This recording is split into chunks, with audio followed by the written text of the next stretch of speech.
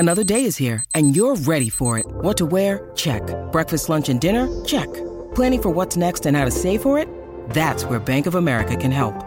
For your financial to-dos, Bank of America has experts ready to help get you closer to your goals.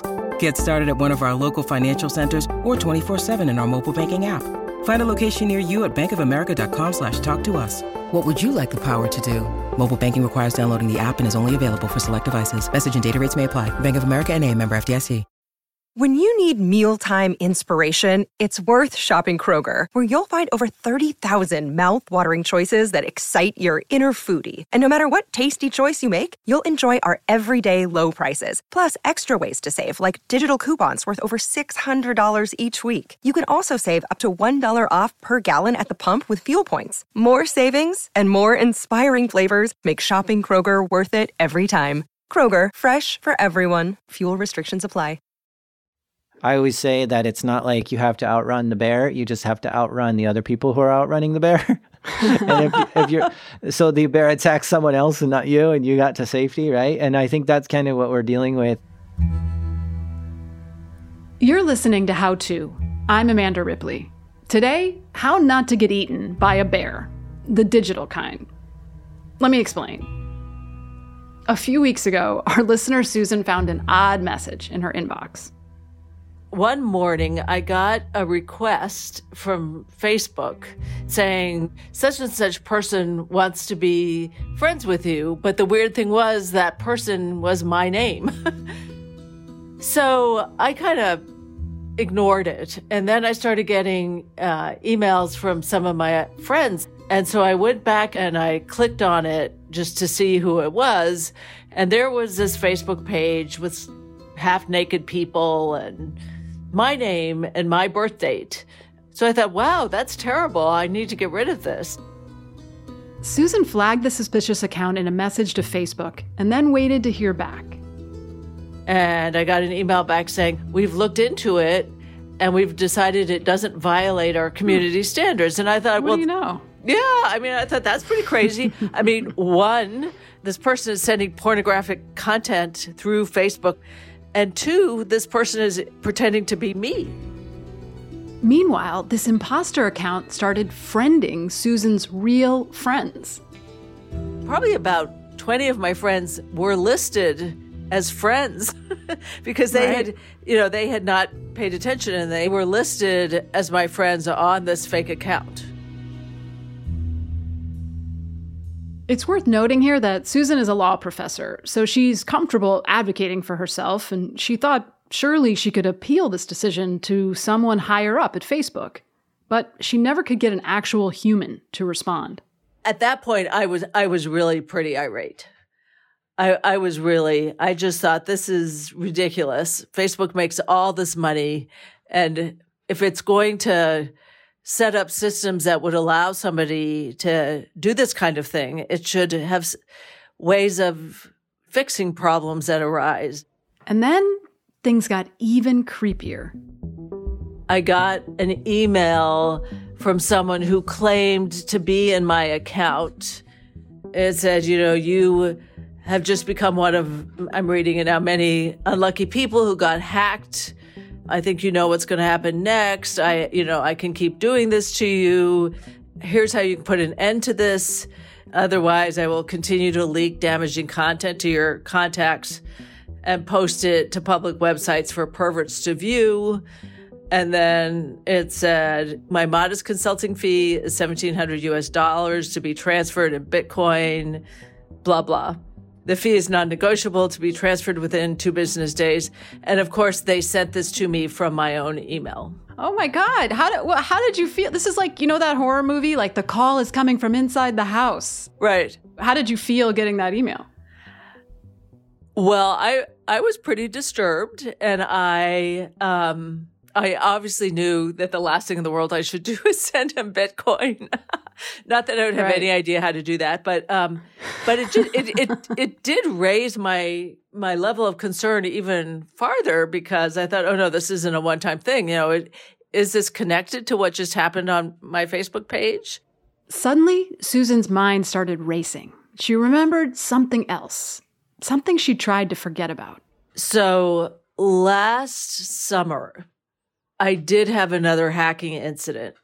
I tend to reuse passwords because I have no idea how you're supposed to, if you have hundreds of passwords, how do you remember them if you don't reuse them?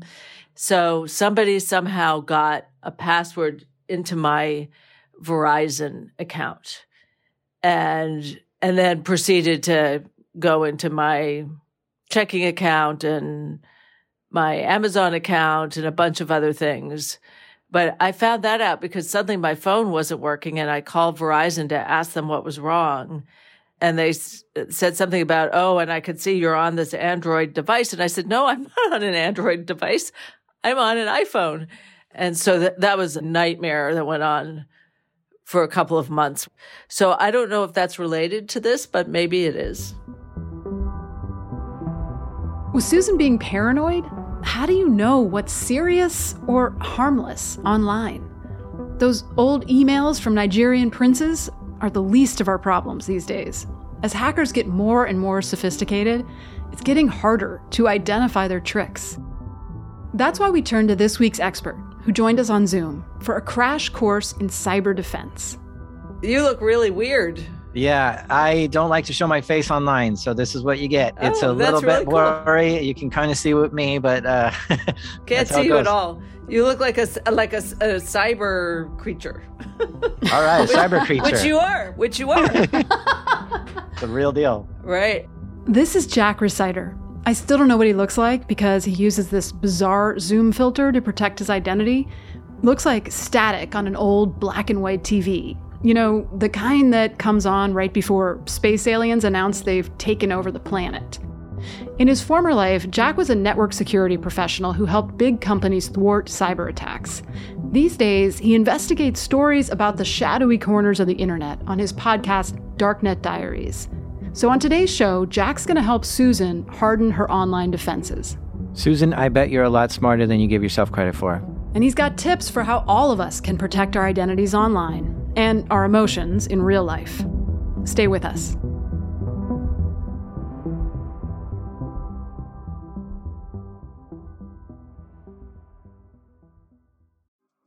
Apple Card is the perfect cashback rewards credit card.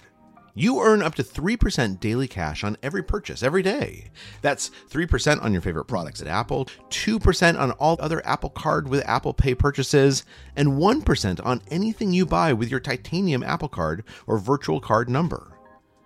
Visit apple.co/card calculator to see how much you can earn. Apple Card issued by Goldman Sachs Bank USA, Salt Lake City branch.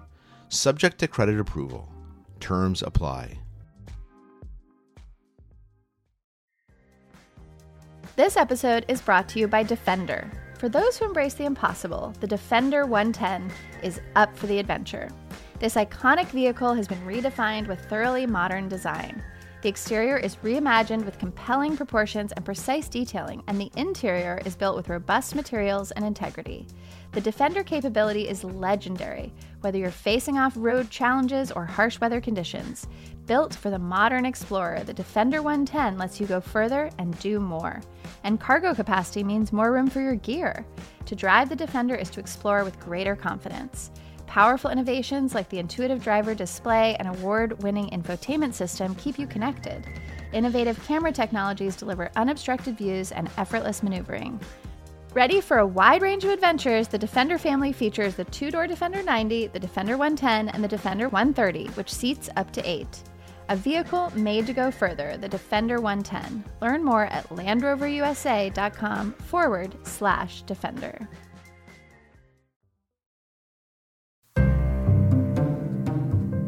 If you ever want to feel paranoid about the internet, just listen to a few episodes of Jack's podcast. These are true stories from the dark side of the internet. One thing I appreciate is how Jack brings these issues into the light. This is Darknet Diaries. Like an episode he did back in 2019 on this one hacker. Yeah, this guy found a vulnerability in 80,000 printers and decided to send a message to 80,000 printers. Just why not? Let's just show everyone that their printers are vulnerable. And he was in high school, is that right? Yeah, I believe so. I'm surprised he didn't get arrested, but he was willing to tell me everything after he did it, which is really surprising. And what's the harm if somebody hacks your printer? Like, what's the worst they can do? Good question. Well, some printers you can get into and see the entire history of what's been printed, right? So maybe you've got court records that you've printed or student loans or something, right? And so now you've got a lot of information on there. A lot of printers actually store the entire history. Why do they do that? Oh my God. After this, I'm just throwing my printer out the window. Who needs it, really? Well, this is typically office printers, though, and not home printers. Okay, I guess this is our first insight. Nothing is safe if it's connected to the internet. But before we make ourselves totally crazy, let's get back to Susan's story and take each problem in turn. First of all, how did she receive an email from herself?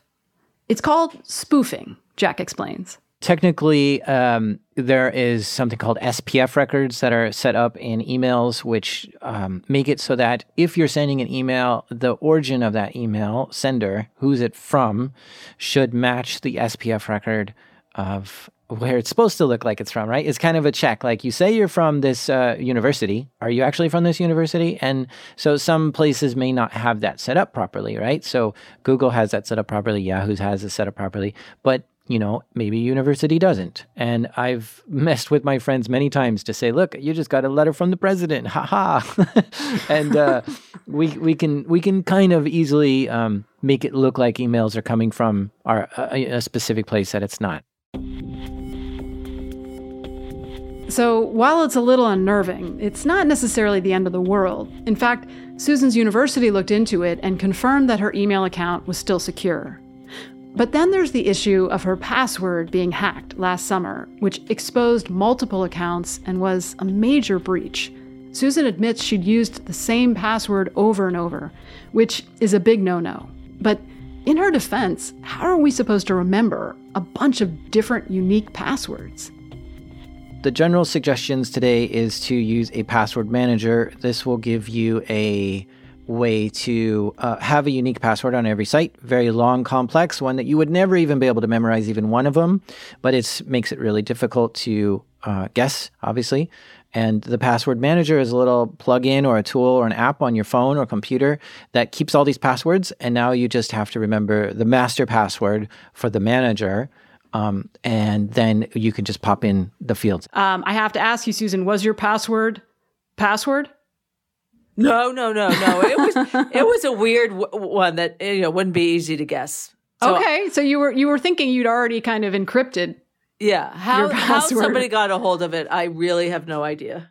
Okay, so it is worth spending just a few bucks a month to get yourself a good password manager. If nothing else, it'll bring you a little peace of mind. I like when I have to pay for the product because then I know it has my best interest in mind versus if I'm getting some free security tool, who's really running this thing? Susan, on a scale of 1 to 10, how vulnerable do you think you felt on your worst days with this? Probably like a 7. Yeah. And then getting this extortionate email, really, I didn't like that one bit. Were you mad at yourself? Yes. Oh, so mad at myself. Of course. Like, because I'm supposed to be on top of things. And my friends were writing back in there, telling me, you shouldn't have, you should have been more careful. You shouldn't have let this happen. Don't you know that you should have everything with dual factor authentication on it? And Yeah, those 2-factor authentication scolds are the worst. Although they're right? I know they're right. Yeah. But I don't think you're alone, which is why I'm glad that you are willing to talk about this, because there is this layer of embarrassment that actually just keeps all of this under the radar, which doesn't help anyone. Here's another tip that hopefully many of you are already doing. Turn on 2-factor authentication for every important account you can. This is when a site requires you to enter a second code that's been sent to your phone or email to authenticate your identity. It's a pain, but the alternative, as Susan discovered, is even more painful. This would also be a good time to double-check those social media privacy settings and lock them down. In Facebook, there is a friends section, and there's a little edit for settings there, and you can click that and turn the privacy settings on so that nobody can see your friends except for you. And in fact, all the privacy settings you should just enable, right? It should all say only me, only me, only me. And so that way, if somebody does impersonate you, they make the same account as you, whatever, they can't see your friends. Okay. Now, I do think I do have my privacy settings all set as high as I can, but maybe I missed some button or something. Well, it's almost like we have to do it I don't know how often, because they keep changing them, right? Yeah, and the unfortunate situation is that there's so much abuse that goes on Facebook that they get at least 1,000, maybe I've heard as much as 50,000 complaints a day for different things similar to this. My account was hacked, it was lost, it was stolen, I can't log in, somebody's impersonating me. Like, it's just endless barrage for them. And so they need a way to quickly go through this. And they I think they're trying to get it, but it's never going to be perfect because it's just the size it is, and they just can't possibly handle it all. Susan did the right thing here. She reported it, and so did many of her friends. Even though she never got a hold of an actual human at Facebook, now that there's been an extortion attempt, there's something else she can try. I think I would open a police report and say, look, this is a sort of cyberbullying, and you should know this. Some of the tools they have is that they can go to Facebook and say, we have a warrant. We want to know all the details of this user. Can you please give us information? And by the way, why haven't you banned them? Yeah. Why haven't you disabled their account? But they can get information from Facebook, and Facebook has to comply with law enforcement to carry out investigations. Yeah, it's interesting because on the one hand, you think, well, could this really be a crime? On the other hand, pretty sure extortion is a crime in most places, right? That's what all my friends on Facebook said. And they're all law professors, and they're, come on, this is a crime. I'm like, great. And you don't think that by poking the bear, I sort of had this feeling that if I just kind of like ignored this person, they would go away. But you think I ought to sort of start creating the record in case things get worse? Yeah, I would create a record. I would screenshot what you can and yeah. But I do think that it's still fresh, and I think it's in their mind, and I think they may revisit you, and they may escalate it next time. But how did these hackers get into Susan's account in the first place? That thing you talked about where your phone number got changed to someone else's thing. This is called a SIM swap attack, and it's really unfortunate. But this gives me an idea that, and especially since you told me you reuse passwords, that pretty much every week you look on the news of Hacker News world, and you'll see a data breach that's going on. Some of the bigger ones were LinkedIn and Adobe. And so if your name was in a database which was breached and then hits these criminal circles, then it's possible that they have figured out your password.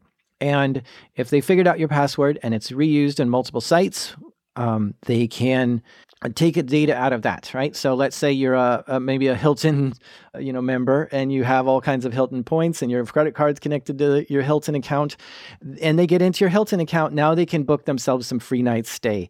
If you have a Chipotle account and your credit card is connected to your Chipotle account, and you like to order online, somebody can get in there, order a burrito for them under your credit card, right? So they're looking for every single possible account that might be valuable to them. Does this make sense? It does, wow. Yeah.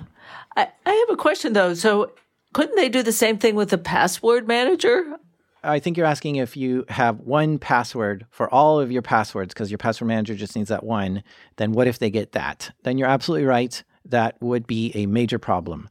However, if your password was in LinkedIn and it's breached, and if people can see what that is now, that password is not going to be used anywhere else on all of your other accounts. And so it stops there. So I'm kind of struck, Jack, by the range of different attacks that you've described. Everything from a burrito to laundering money. And I think that's just kind of the head-spinning reality that we're in, right? Is there's so many different vulnerabilities, so many different kinds of hackers, so many different motivations. Can you give us sort of a profile of who this kind of hacker might be? We'll get an answer to that question right after the break. Plus, we'll hear about the time Jack's identity was compromised and why he'll never show his face online again.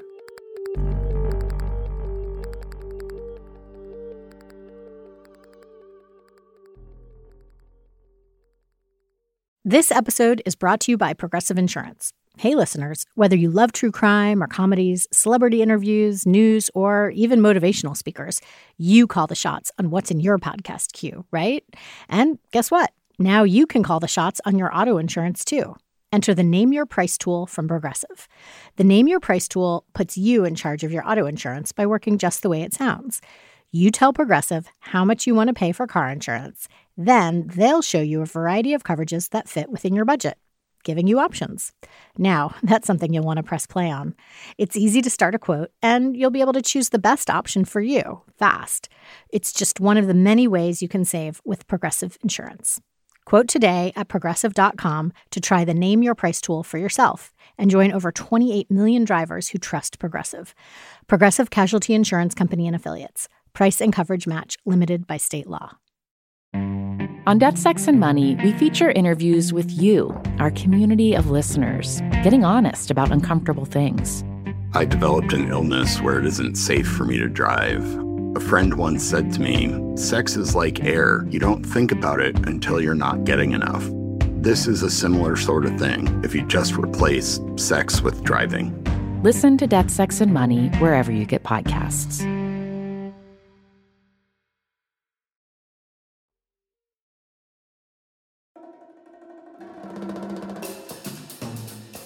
If you rely on How To help protect your printer or your sanity, the best way to support this show is by joining Slate Plus, Slate's membership program.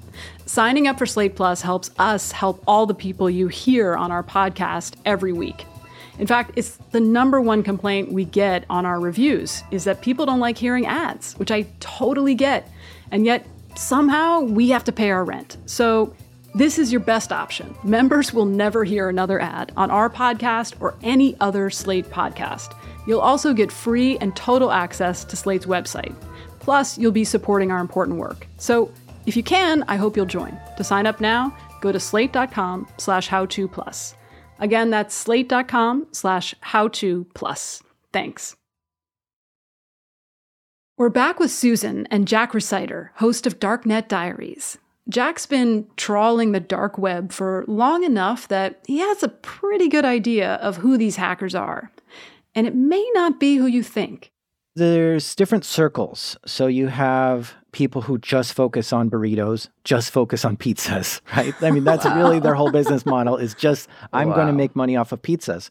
And you can go even further. You can say, all right, I've got, 100 Papa John's accounts that I can order free pizzas from. I'm going to now sell pizzas online. So anybody who wants a pizza, give me $5 or $2, whatever, and I'll send you 3 pizzas to whatever address you want. Wow. And so, some people are specializing in data breaches. Some people are specializing in password cracking. And oftentimes it's 17, 18, 19, 20, 21-year-olds. It's such a shame, really. All that energy and all those brains going for such, where they could be going to something so much more productive. Yeah. Yeah, like it's so funny how in my head it's like, some kind of like warehouse in Russia where all this is happening. But no, it's like a basement in Ewing, New Jersey. Some guy wants to prove how smart he is. Yeah. It could even be during his 5th period class. Right. So now that your data is out there, right, and people see that you've got some valuable stuff in your life, whatever it may be, this is kind of your profile that's sitting on some of these teenagers' computers.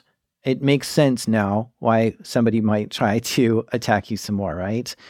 This is what's known as the extortion economy. It can turn pretty serious. Somebody could set up a fake Tinder profile or something. Oh, gosh. And match with somebody and say, just come to my house. Just walk right in because I'll be expecting you. So just walk in the door. And so now you have a total stranger who just thought they were meeting someone on Tinder walking into your house because somebody decided to give your address. Oh, no. Yes.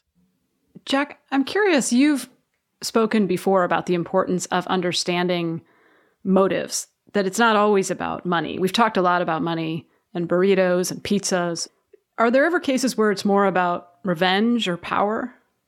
So, money is clear motivator, but then you have people who are threatened at work. They don't want to see you succeed at work, so they're going to try doing stuff to you. You've got relationships, right? Ex-partners.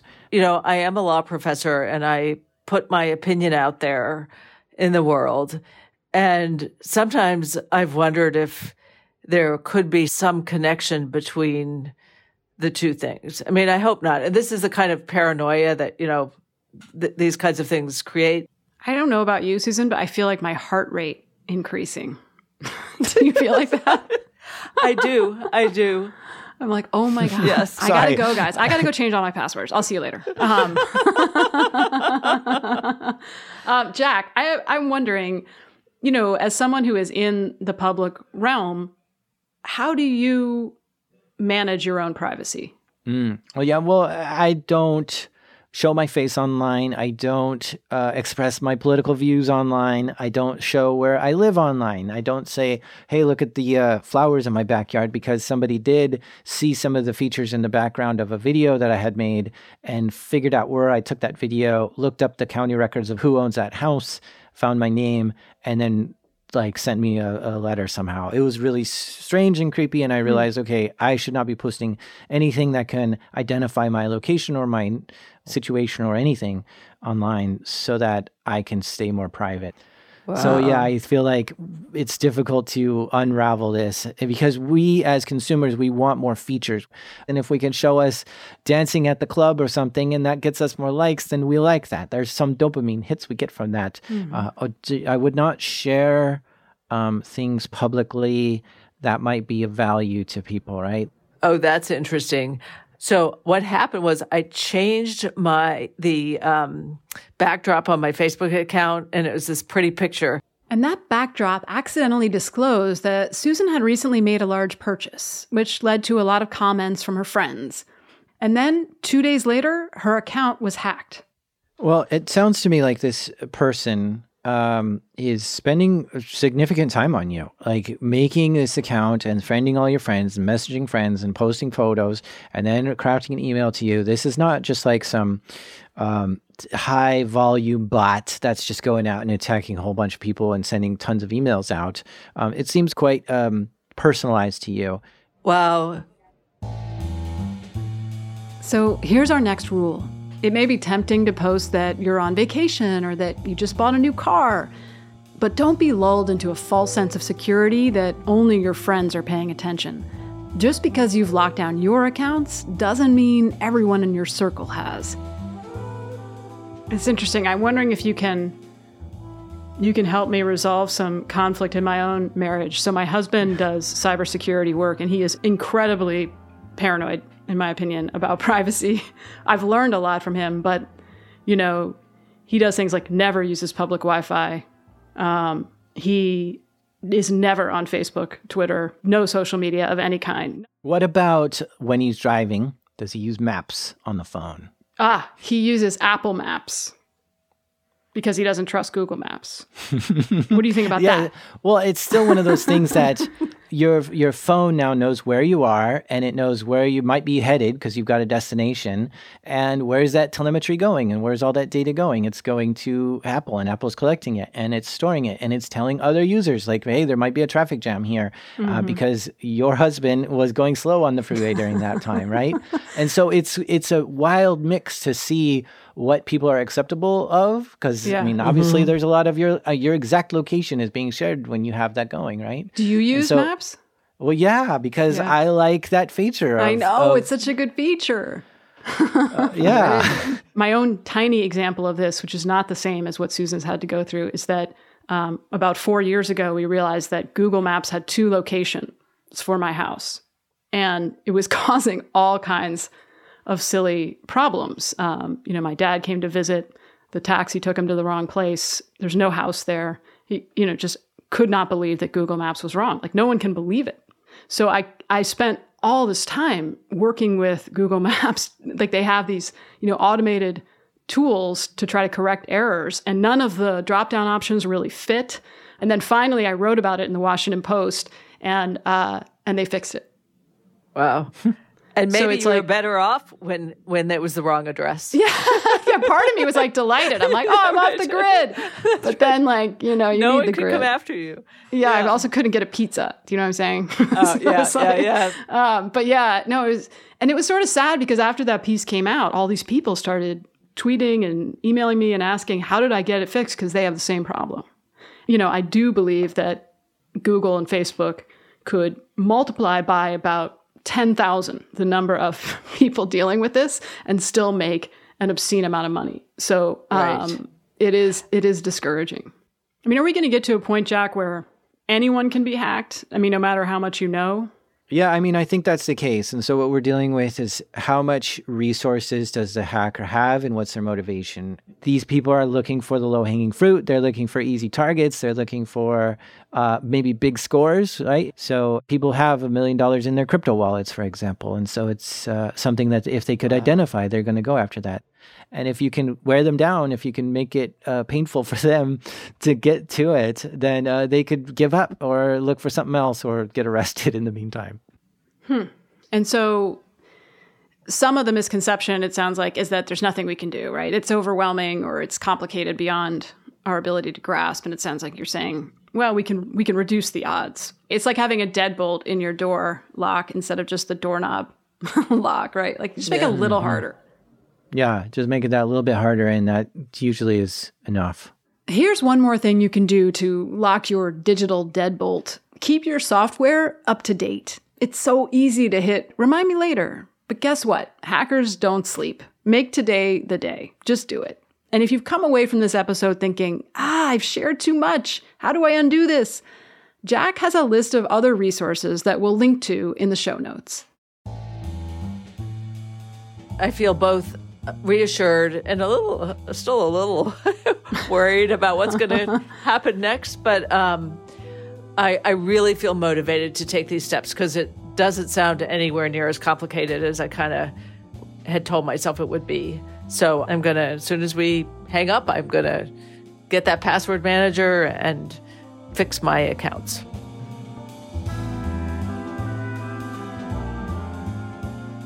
Thanks to Susan for sharing her deepest, darkest online secrets with us. And to Jack Rhysider for warning us about burrito burglars and pizza pirates and all the other cyber creatures out there. We'll link to his riveting podcast, Darknet Diaries, in the show notes. And by the way, we did get a quick update from Susan. So things are going better for me. I had another sort of scary incident where somebody was trying to change the phone number connected with my Facebook account. So the minute I saw that, I went into my Facebook account, I changed the phone number. I immediately, finally got myself a password manager, which wasn't as much of a hassle as I thought it would be. And then I checked, and it turned out that the account, the fake account, had been taken down.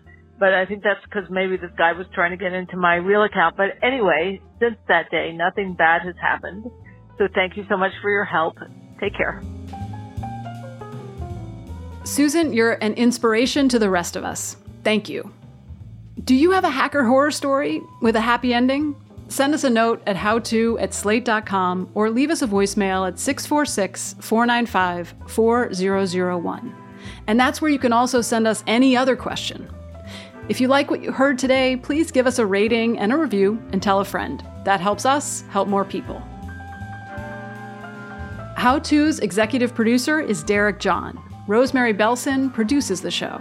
Our theme music is by Hannes Brown, remixed by Merritt Jacob, our technical director. Special thanks to Amber Smith. Charles Duhigg created the show. I'm Amanda Ripley. Thanks for listening.